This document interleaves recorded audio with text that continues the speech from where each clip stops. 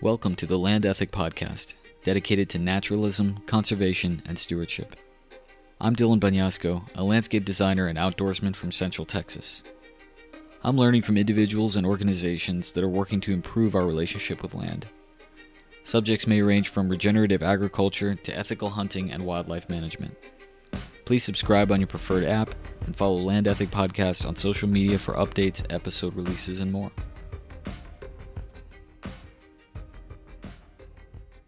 Kurt Holtzen is a senior field advisor for the Wood River Wolf Project, based in central Idaho. He has 20 years of agricultural experience and a decade of experience observing and tracking wolves in the greater Yellowstone ecosystem. He performs predator surveys, wildlife camera monitoring, and investigates depredations as part of a larger effort to conserve wolf populations in an area with an abundance of livestock. Kurt's experience photographing wildlife in Yellowstone is what altered his impression of wolves and their role in the ecosystem, leading him to his current work in carnivore coexistence. We discussed all things wolf, their ecological niche and relation to their prey, the politics of wolf management, and some of the non-lethal methods that are being used to deter them. To see more of Kurt's work, follow him at Wilderness Trails Project on Instagram and check out the Wood River Wolf Project as well. Hope you enjoy.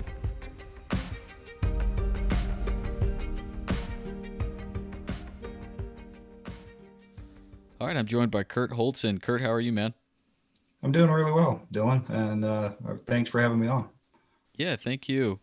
You reached out to talk about predator and livestock relations and your coexistence work with them, and I'm really curious about what you do. It sounds like something that we could use a lot more of, but tell me about where you are and kind of the landscape that you're working in. Yeah, so in central Idaho, kind of the southern part of central Idaho. Haley is the town I live in, and Sawtooth National Forest and the Pioneer Mountains. So.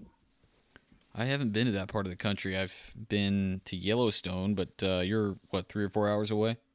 Yeah, we're about 4 hours west of Yellowstone National Park. Okay, nice. And you're located near some really interesting geological formations and things like that?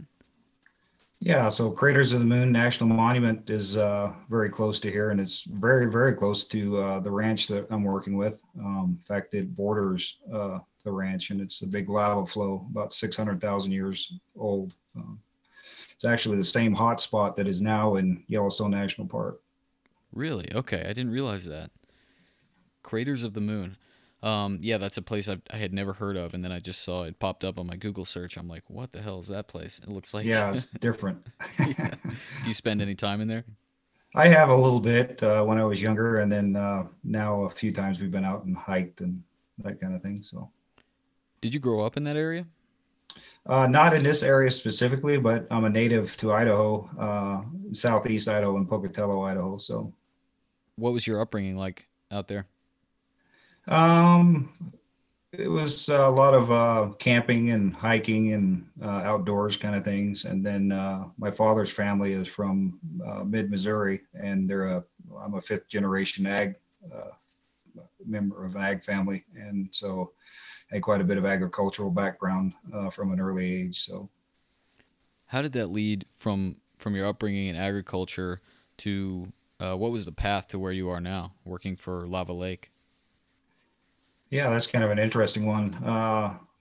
My father passed away, and that door kind of closed for me in my personal life, the ag part of it, and so I was kind of had a big hole in me, and I was searching for something to fill it, and I kind of came across this coexistence work when I lived in West Yellowstone, Montana, for about a decade near Yellowstone National Park.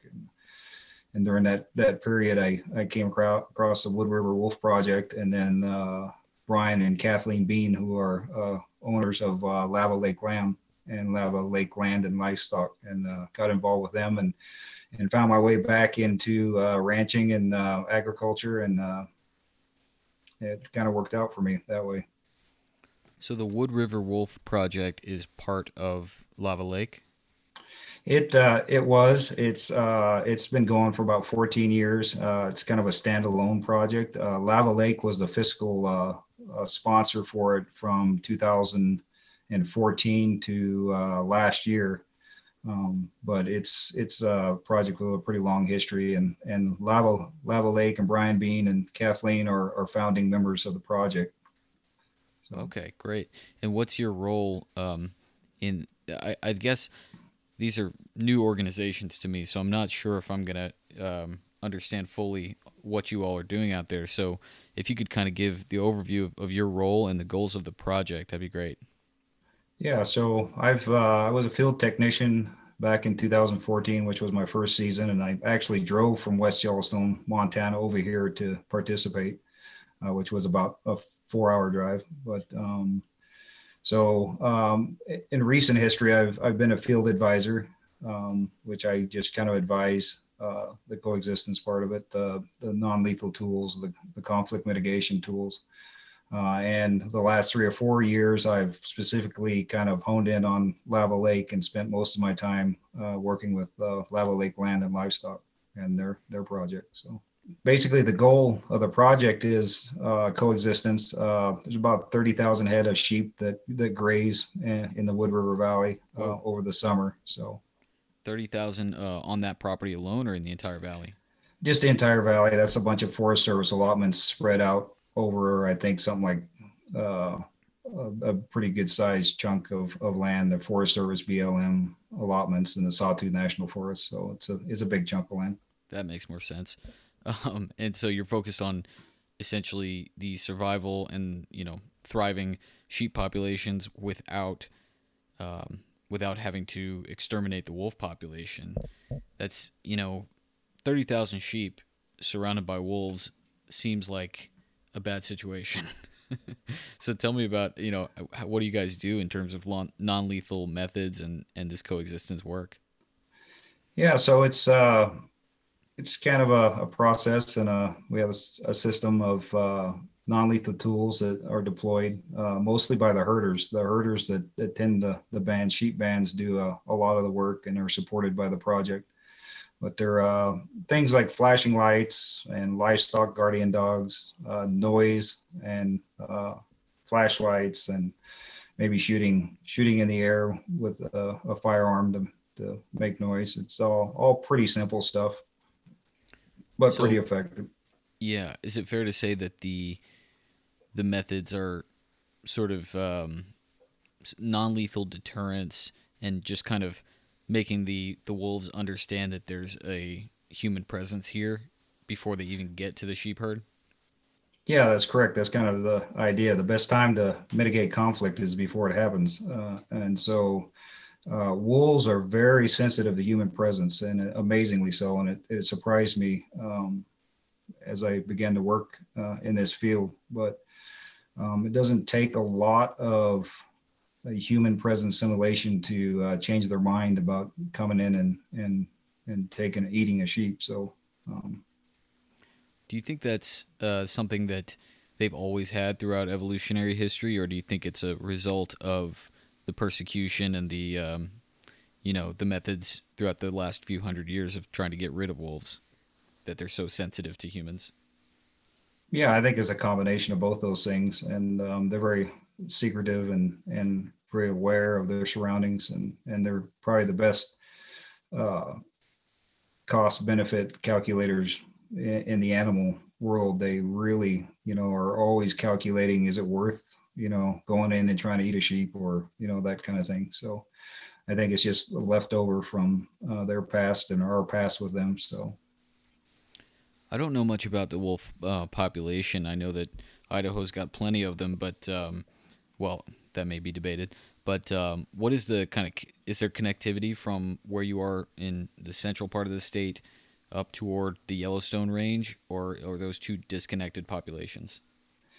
Yeah, I would venture to guess that they're somewhat disconnected, although there is probably some back and forth. Wolves are great travelers. They can really cover some distance, and some of the wolves that are collared have gone, into Oregon and California. So I'm sure there is some exchange between the two, but it's probably not as regular as what might need be.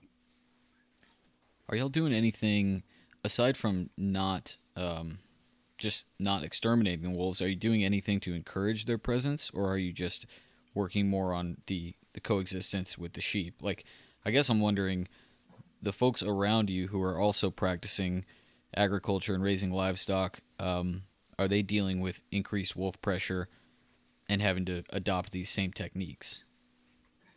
Yeah, somewhat. Not necessarily adopting the same techniques. A lot of folks choose to use lethal control. So, which is nothing wrong with that. It's just a different conflict mitigation tool. And I look at them about the same as lethal and non-lethal in the two sides of the same coin. They should have equal weight, but it does make it challenging for us to try to uh, mitigate conflict, because what we're trying to do is maximize the natural systems. Say wolves kind of depress coyote presence to some degree, and also spread out elk and keep elk moving, which is a good thing, because those two things are much bigger problems to the ranch than the wolves ever have been or ever will be. So Yeah, for folks that may not be familiar, it's kind of a counterintuitive idea, but in ecology, there's this theory of the trophic cascade, which I'm sure, Kurt, you're well aware of. Essentially, that the apex predator in the system serves a role beyond just eating the next food chain or the next level of the food chain. They're also, like you said, they're affecting the behavior of their prey and causing an entire cascade that's beneficial to landscapes. So the quintessential example is in Yellowstone with the reintroduction of gray wolves. Kind of did all the things that you talked about with moving elk and sheep, increasing grassland health, things like that, where it is kind of a strange idea, but it's one of the arguments for keeping wolves on the landscape or reintroducing them to the landscape. They're doing things that the human predators really aren't doing. Is that fair? yeah, that's a pretty fair statement. And the ecological benefit of large carnivores and wolves specifically are far outweigh any other downside. Elk evolved with wolves and really need wolves to be at their peak, at the top of their game, and they do a lot of benefit to the ungulate population. So it's about balance. It's all about balance. Do you think, again, I don't know too much about Idaho and its wolf situation, but throughout your life growing up there and working there now, what has the wolf population been like? Has it been balanced, or has it been kind of fluctuating a bunch? Yeah, it certainly has been up and down, and we got to a point over the last couple of years where it was, pretty good, a good number of wolves, especially for us, where we're seeing some benefits from less coyote presence and less elk presence, which really beneficial and something that was kind of looking forward to trying to play with a little bit, but with some of the new regulations and the bill SB 1211 that was introduced, I think it's going to be difficult. We seem to be at a point where wolves were pretty well situated in most ecosystems in Idaho and pretty well spread out. So Tell me about SB 1211. This is something I haven't really been able to dig into much, but I've seen it, I've heard it come up a few times. yeah, so legislature in Idaho basically took away Idaho fishing game's ability to manage wolves and changed a bunch of regulations and a bunch of things in favor of taking more wolves. I try really hard to stay out of the politics, so I try to keep the middle ground, and so I don't really know all that much about it except for I think it's going to knock back the population some, but I don't think it's going to be as bad as what some of the people are worried about. Yeah, I was seeing kind of some clickbaity stuff that was saying, Idaho to kill 90% of their wolves, blah, blah, blah. And I asked a friend about it, and he said, well, really, they there's a quota that is set, but that doesn't mean that they're actually going to kill 90% of the wolves. The hunters have the right, or the I guess agricultural practitioners and hunters have the right to kill a certain amount, but that doesn't mean they're going to fill that. Is that kind of how it works? Yeah, that's a reasonably fair statement. It's a fairly specific skill set to either trap or kill a wolf. Not just I anybody off bet. the street is going to be successful at it. Maybe once, just by accident, but to do it over and over and over again is a pretty difficult thing to do. And so there's only a small select few people that are, really making an impact. And so What are the legal methods of take during the wolf season? I now with the new rules change, I think it's pretty much everything. They're kind of viewed as the same way a coyote is. Pretty Yeah. much just about everything.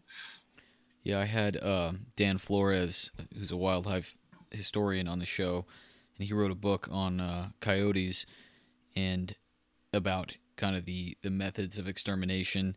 And one of the interesting parts of the book was that wolves were really vulnerable to this kind of persecution, but coyotes were able to withstand it because of their ability to. He calls them a fission fusion animal, so they're able to group together and then spread out and evade the kind of the poisoning and the things that are more effective on wolves.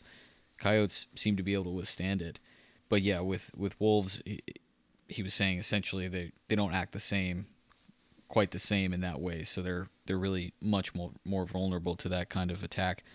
Um, when you think about, let's say, your landscape that you're working in, do you know what the population is? Do you have a good idea of the count in your area? Yeah, I'm pretty up to date with where wolves are and what their counts. And I've worked reasonably close with Idaho Fish and Game biologists over the last few years, and they're very guarded with what information they can give me. But I get some very general um, information from them, which really helps. So I'm fairly in tune with what's going on in at least this small little pocket of Idaho. Are you able to discuss what you think the numbers are, or is that kind of something that they don't want you to Yeah, talk that about? that's kind of something that I Okay. generally don't talk about, but Yeah. the numbers have been pretty good over the last few years and, Yeah. reasonably good. So, That's interesting. That seems like another kind of political thing where it's like they don't necessarily want people to. I wonder if I'm just speculating here. You don't have to affirm this, but or confirm this, but I'm wondering if it's that if people knew how many are actually there, they might be alarmed.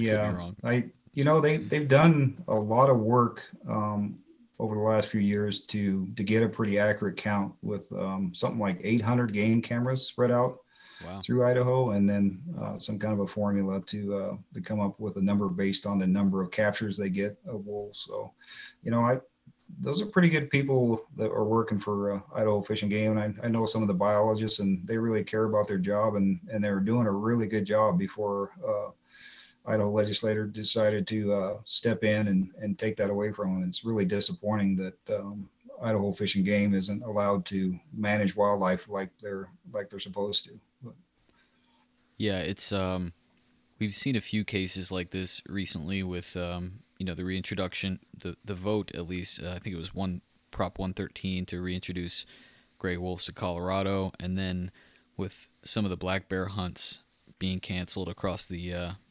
U.S., there does seem to be a disconnect between the folks that are working these lands and the folks that are voting on these subjects. I would think that Idaho, with it being less populated and with it being uh, not a whole bunch of major cities, you would think that there would be the needs of the people would be represented fairly accurately.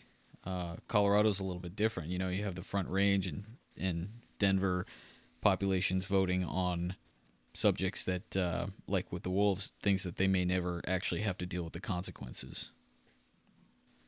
yeah, that's a good statement. And the urban rural divide is probably wider now than it's ever been throughout history. And these large working landscapes, these large ranches are big buffers between the public lands and private lands, and they hold a lot of wildlife and are so important to people in general that like to recreate in wild places. They are very important areas. What is your daily? What does a typical week look like for you?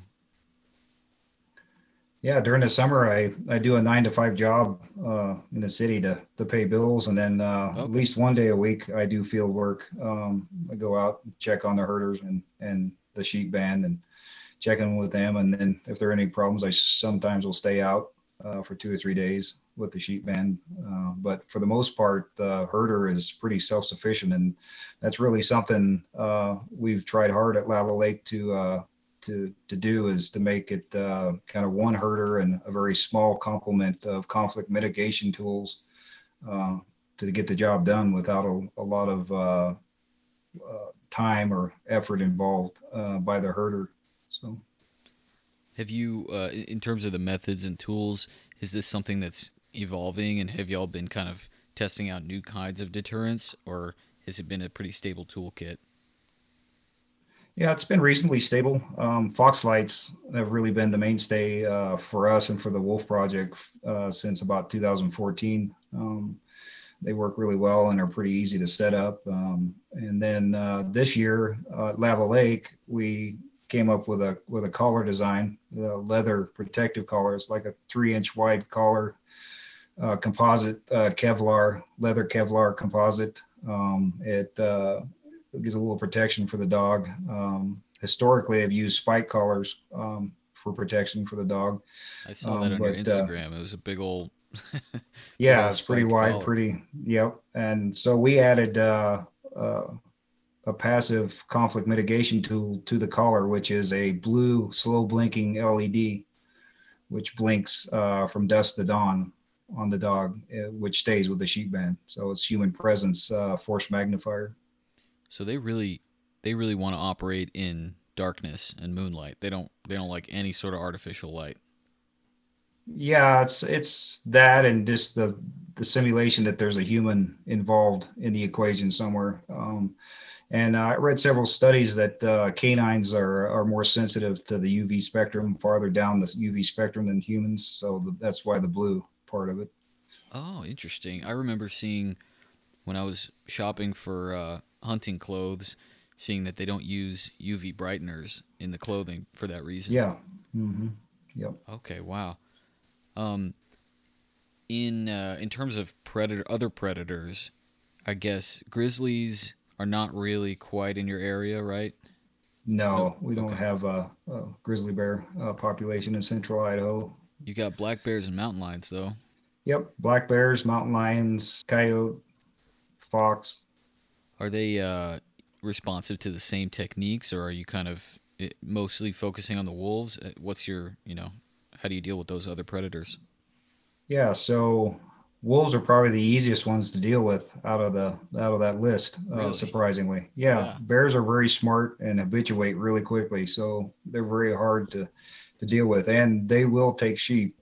They depredate on sheep, not frequently, but they're only saving graze, and the sheep are kind of hard to catch, and bears aren't all that athletic.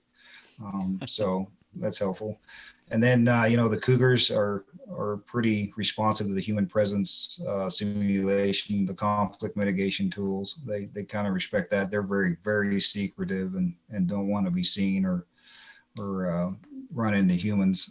So that works reasonably well. And then coyotes are probably the most difficult predator to mitigate conflict with. They're just so smart and habituate so quickly that you know it's a very difficult thing to keep them out of sheep sometimes, especially lambs.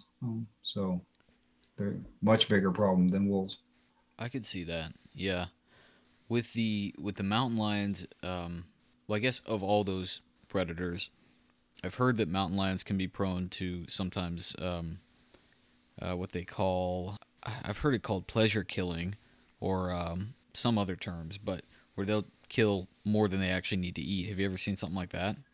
I haven't personally experienced that, but it does happen, and with all large carnivores. And I think it's more along the lines of, if something's easy to come by, they try to, take advantage of that and stockpile sort of.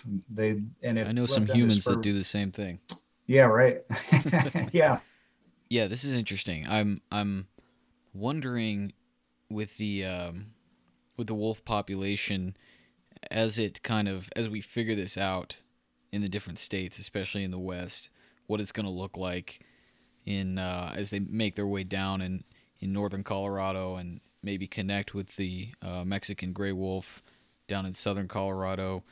Throughout my lifetime, I'm really curious to see where this will go. What do you think? What's your insight on that? yeah. It's going to be very interesting. Connectivity is super important to these isolated populations, so that will be a huge benefit.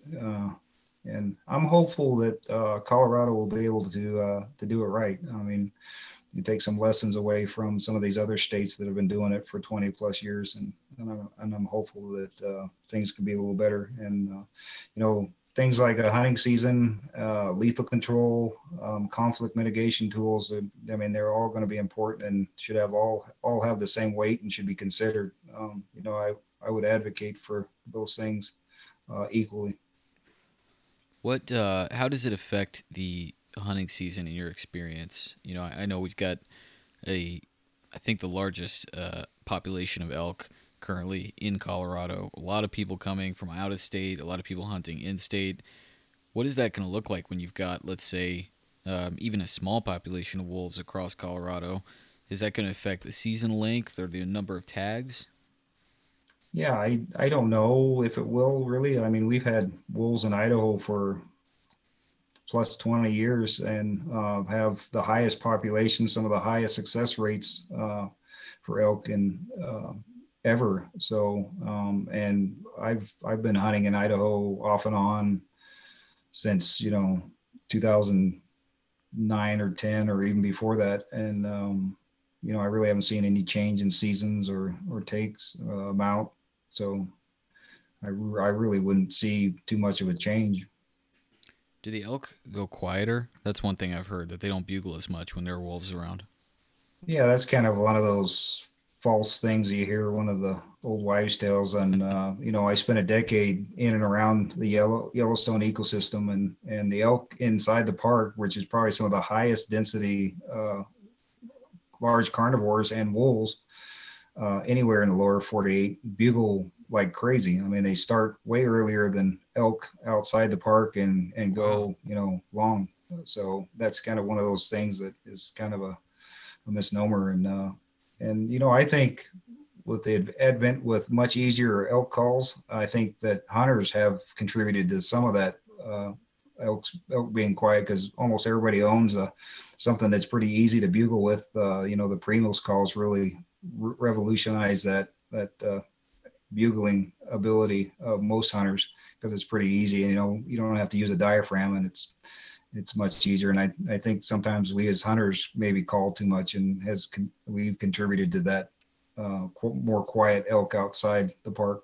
Um, That makes sense, man. You should have heard. I'm sure you've heard it before, but some of the bugles I heard out in the woods this this season, I was like, that's not good.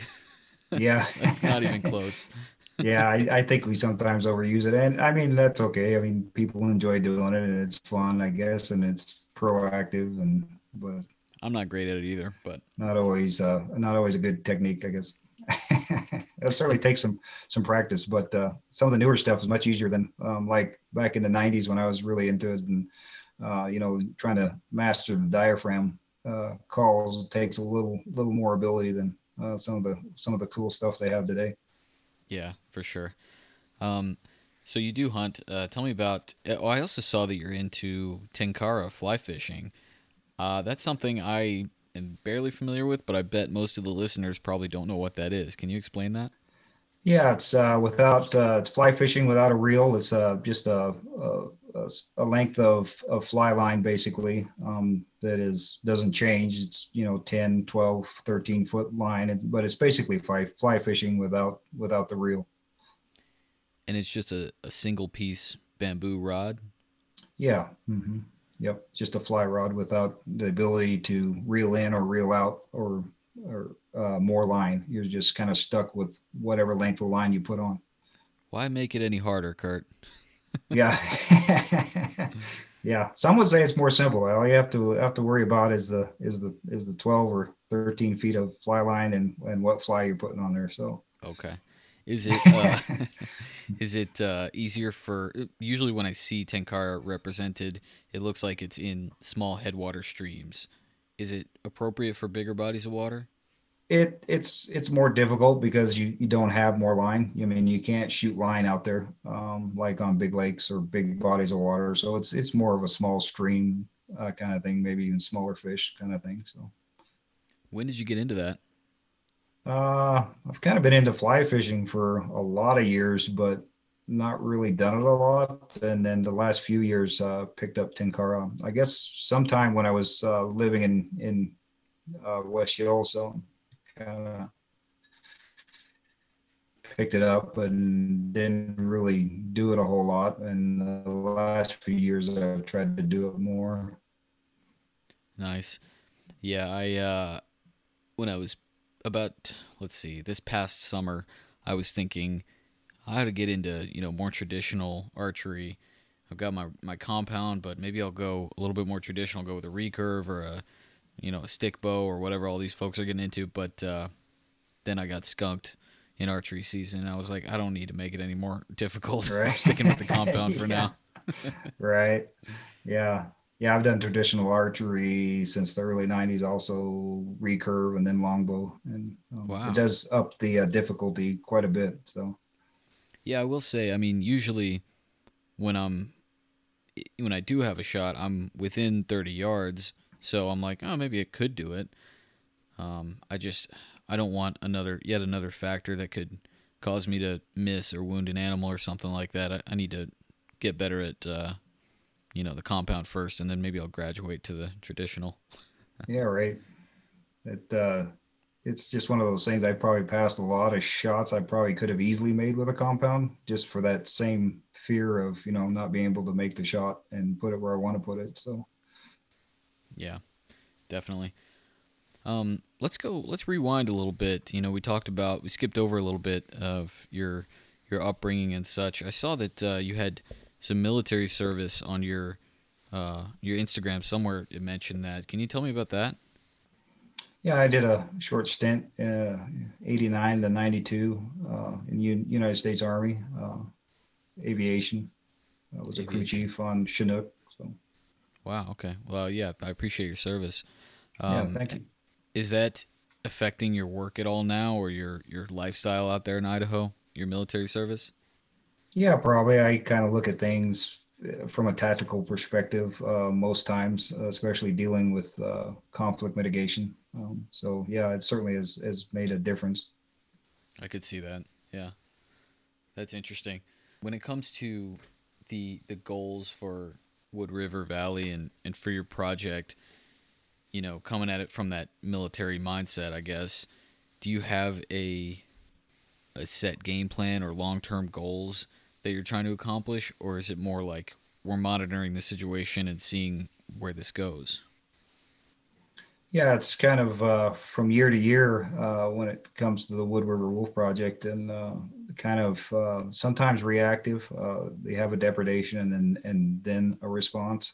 But the last few years, it's been really pretty good about trying to get the herders to use some of this stuff proactively and head off the problems before they occur. So yeah, it's kind of evolved over the years to try to be more proactive. Yeah. Yeah, I guess I'm wondering, again, long term, what it's going to look like if more and more folks start having success with these kind of methods, and if the populations get more connected. I guess my concern is that there will be an overcorrection, like what we've seen in the short term, where states encourage wolf population and then they swing way back the other way. You know what I mean? And try to get rid of a bunch of them. And it's like, how do we get to a stable population where coexistence is encouraged in a larger segment of the population. Yeah, that would be ideal. It's much easier to manage if you're not dealing with chaos all the time, which is basically when you start removing wolves from a pack, you end up with, somewhat chaotic situation depending upon what members are removed, because they're all so dependent on each other to make a living out there that you can really cause some problems. Tell me about that, about the pack structure. I hadn't really thought about that. Yeah, so that you really have wolf pack is like a family. They function. They all have their part to play and their jobs that they do during the hunt. And some are probably more successful than others. And just like we humans, some are better at things than others, and they all have their own jobs. And when you start selectively removing members from the pack, the pack becomes weaker. And may look at livestock as maybe a little bit easier way to make a living than they would if they were a stable pack. So when people go to hunt wolves, are they thinking about that? Are they trying to remove certain members of the pack, or are they just trying to get a shot in general? Yeah, basically, it's just about everything they try to take an entire pack, with the exception of, and it seems to be the way they're doing things is the collared wolves, the GPS collared wolves, they try to leave and for them to go and reconnect at a later date with more wolves, and then they have a second opportunity for the lifetime of the collard. Is that what the Judas wolf is? Yeah, that's exactly what Judas Okay. Wolf was referring to. I had heard that phrase, the Judas wolf, and I'm like, what could that possibly mean? Right. Yeah. Okay. So it's a wolf pack that might have been involved in a depredation, and at that depredation site, very often they'll set uh, traps and trap a wolf, and then collar that wolf with a GPS collar that they then can track and then find that pack whenever they want to. Wow. Yeah, that's man, I it's they really don't stand a chance against methods like that. Yeah, that's a very effective means of removing a pack. Aerial gunning and GPS collars is pretty sure thing.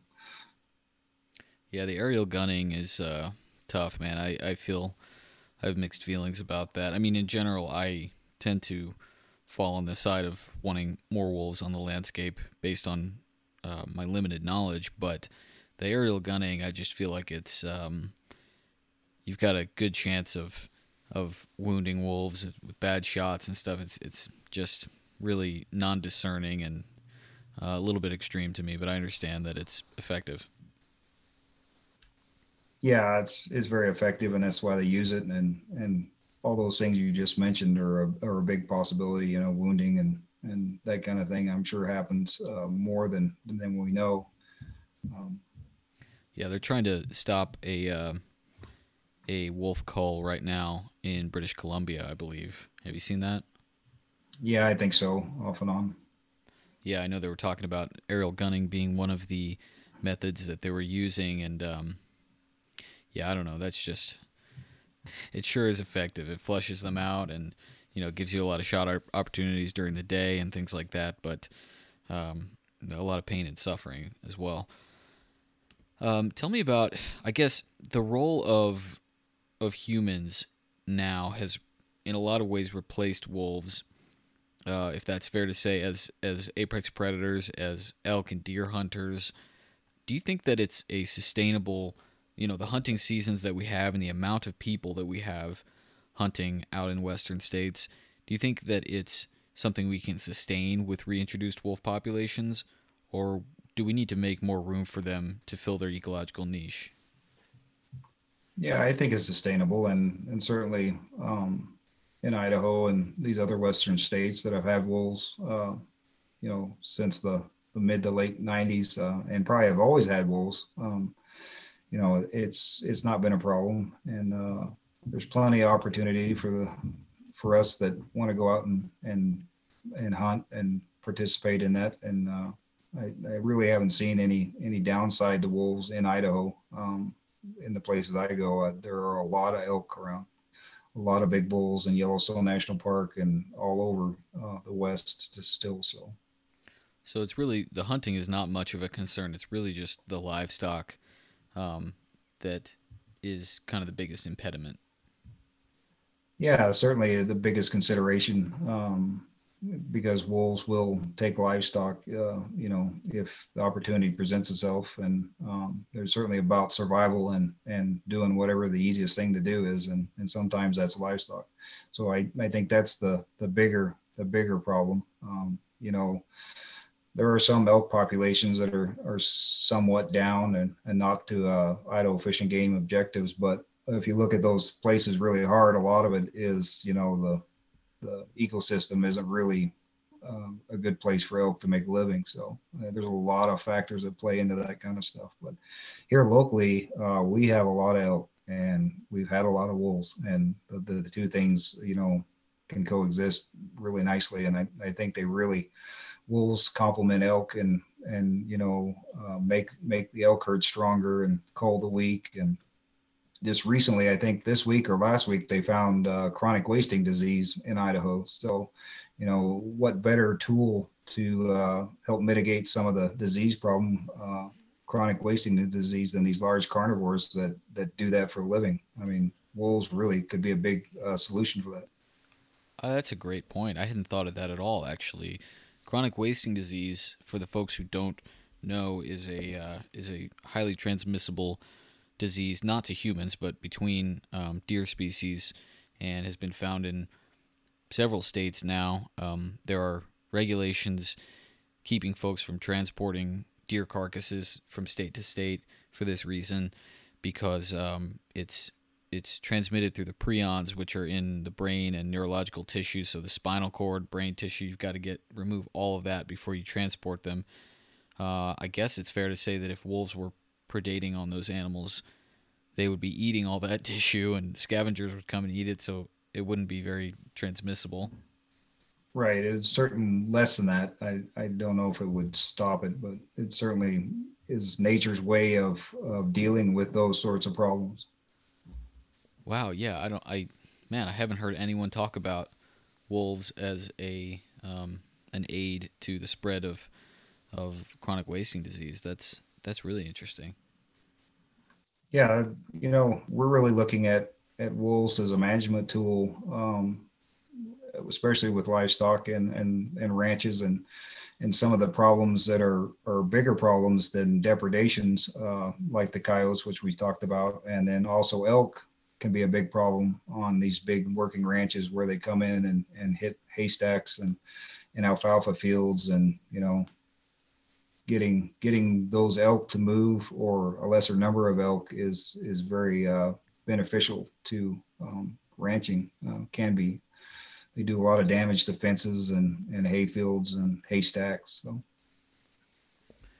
another thing that is cited in the wolf conversation is, the folks that are out recreating on public lands.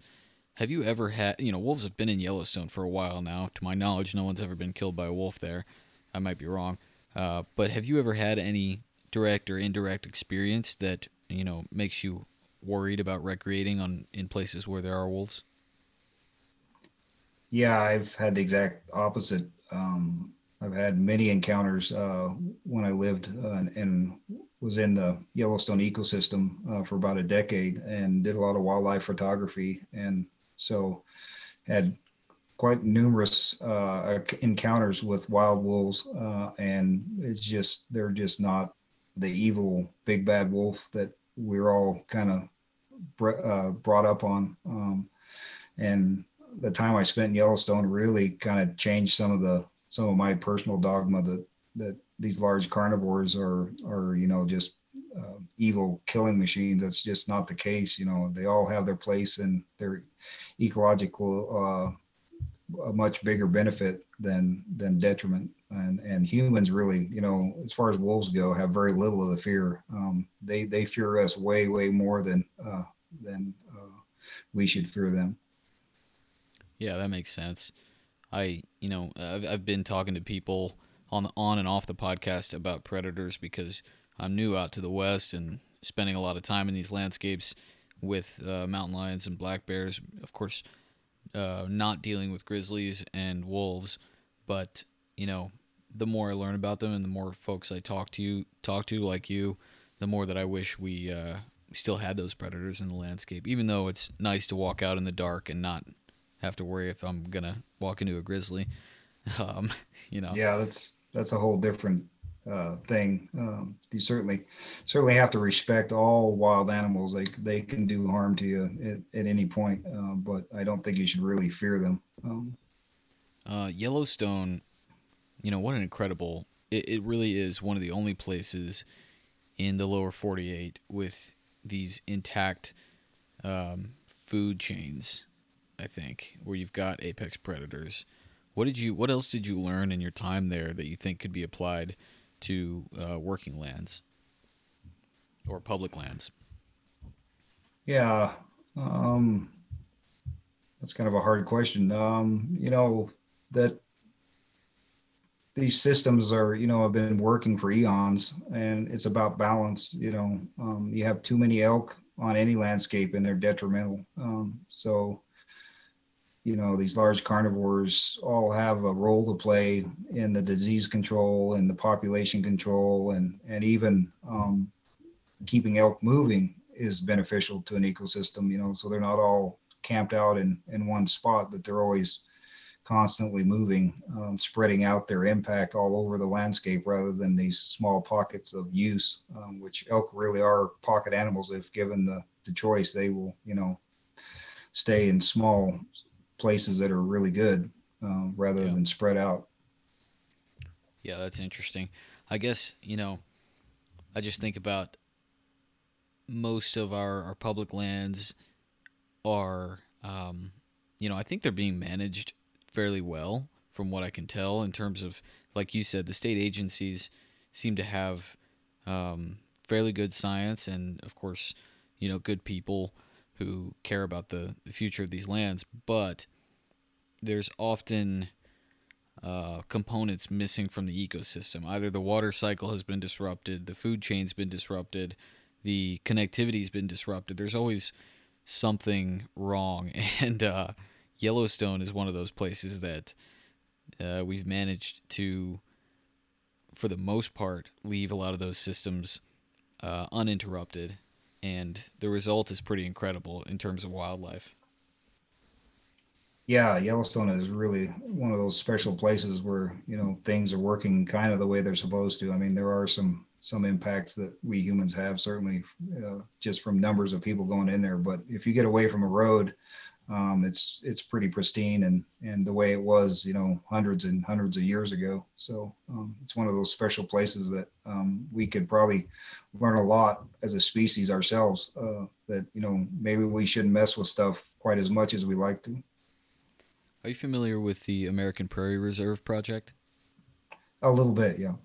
Yeah, I spoke with Allison Fox from APR in a previous episode, and that's a landscape not too far from Yellowstone where they're really trying to set aside huge parcels of land to encourage what we're talking about. They want it to look like it did when Lewis and Clark first came through that area, and they're talking about, if you build it, they will come, essentially, with the predators. They're saying, we're not gonna put bears there, but if there's wildlife there and there's space there, the bears are gonna find it and the wolves are gonna find it. And they've got pretty ambitious goals, but it's a project that I really think has got the right idea. And they have their issues with agricultural conflict and with folks that don't agree necessarily with what they're trying to do, but I don't know. I think it's a really interesting experiment, if nothing else. Yeah, that whole concept is pretty cool. That returning that landscape to a more natural state is really a good thing. And I think a more natural management style would be a good thing for some of these wildlife managers. Probably never going to happen, but if we could let some of these natural systems work the way they're supposed to work, I think things would be better off. you know, there's a fellow that is running the depredation tags, runs the hunts out on the ranch, and there's typically have been probably 400 head of elk that winter out there and cause some problems. And we've had a pretty good wolf presence for the last 2 or 3 years. And this fall, he called me and said, where are all the elk? There's only 60 head out here, and the hunters just aren't seeing them. So um, the wolves were moving those elk and keeping them moving, and they're not all camped out on the alfalfa field, or they're on the private property. So that's really beneficial, and I would really like the opportunity to try to manage some of that using large carnivores, the coyotes and elk. I don't know if we're going to have that chance, just because the numbers, I think, are going to decrease enough that we maybe won't have the wolf presence that we've had, but I'm hopeful we can.